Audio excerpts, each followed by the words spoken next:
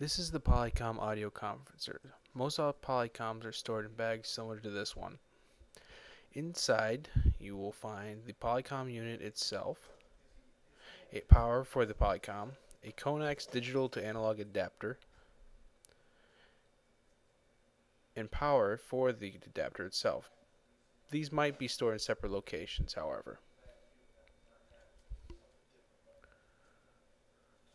Next, locate the phone in the room.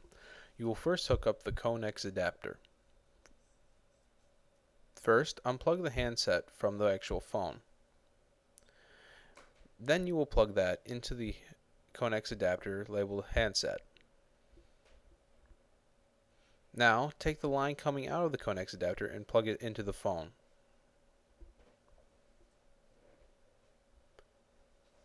You also want to make sure that the switch on the front of the adapter is set to 4. Now you will want to provide power for the conex adapter. Use the AC power adapter for this. Plug it into a power outlet, and then plug the other end into the actual adapter itself labeled power.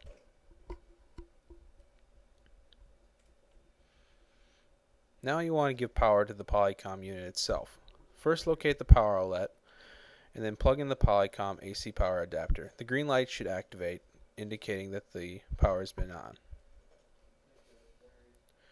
Next, you want to hook up the Polycom to the actual phone line. Locate the data line coming out of the power adapter and plug it into the data port of the conex.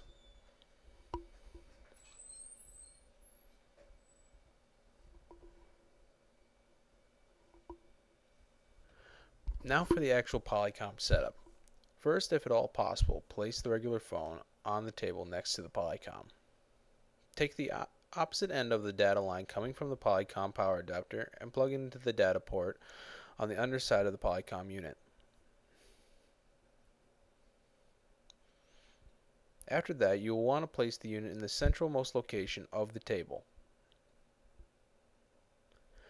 To actually use the Polycom, first take the handset off the phone line. Now turn on the Polycom unit. 3 green lights should activate, indicating a connection and power. Then simply dial the phone number to make a connection.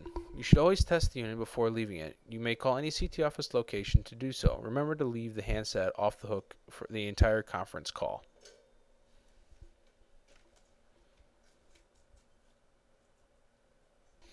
If you have a larger room or table such as this, you might want to hook up the external mics for the Polycom.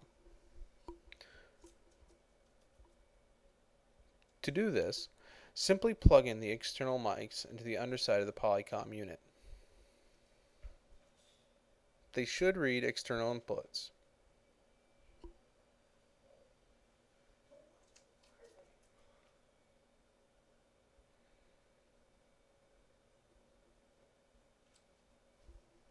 You are also going to want to place the mics at the opposite ends of the table.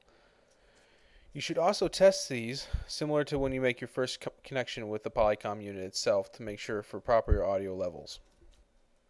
The external mics have mute buttons on the mics. When the green light is active, the mic is on.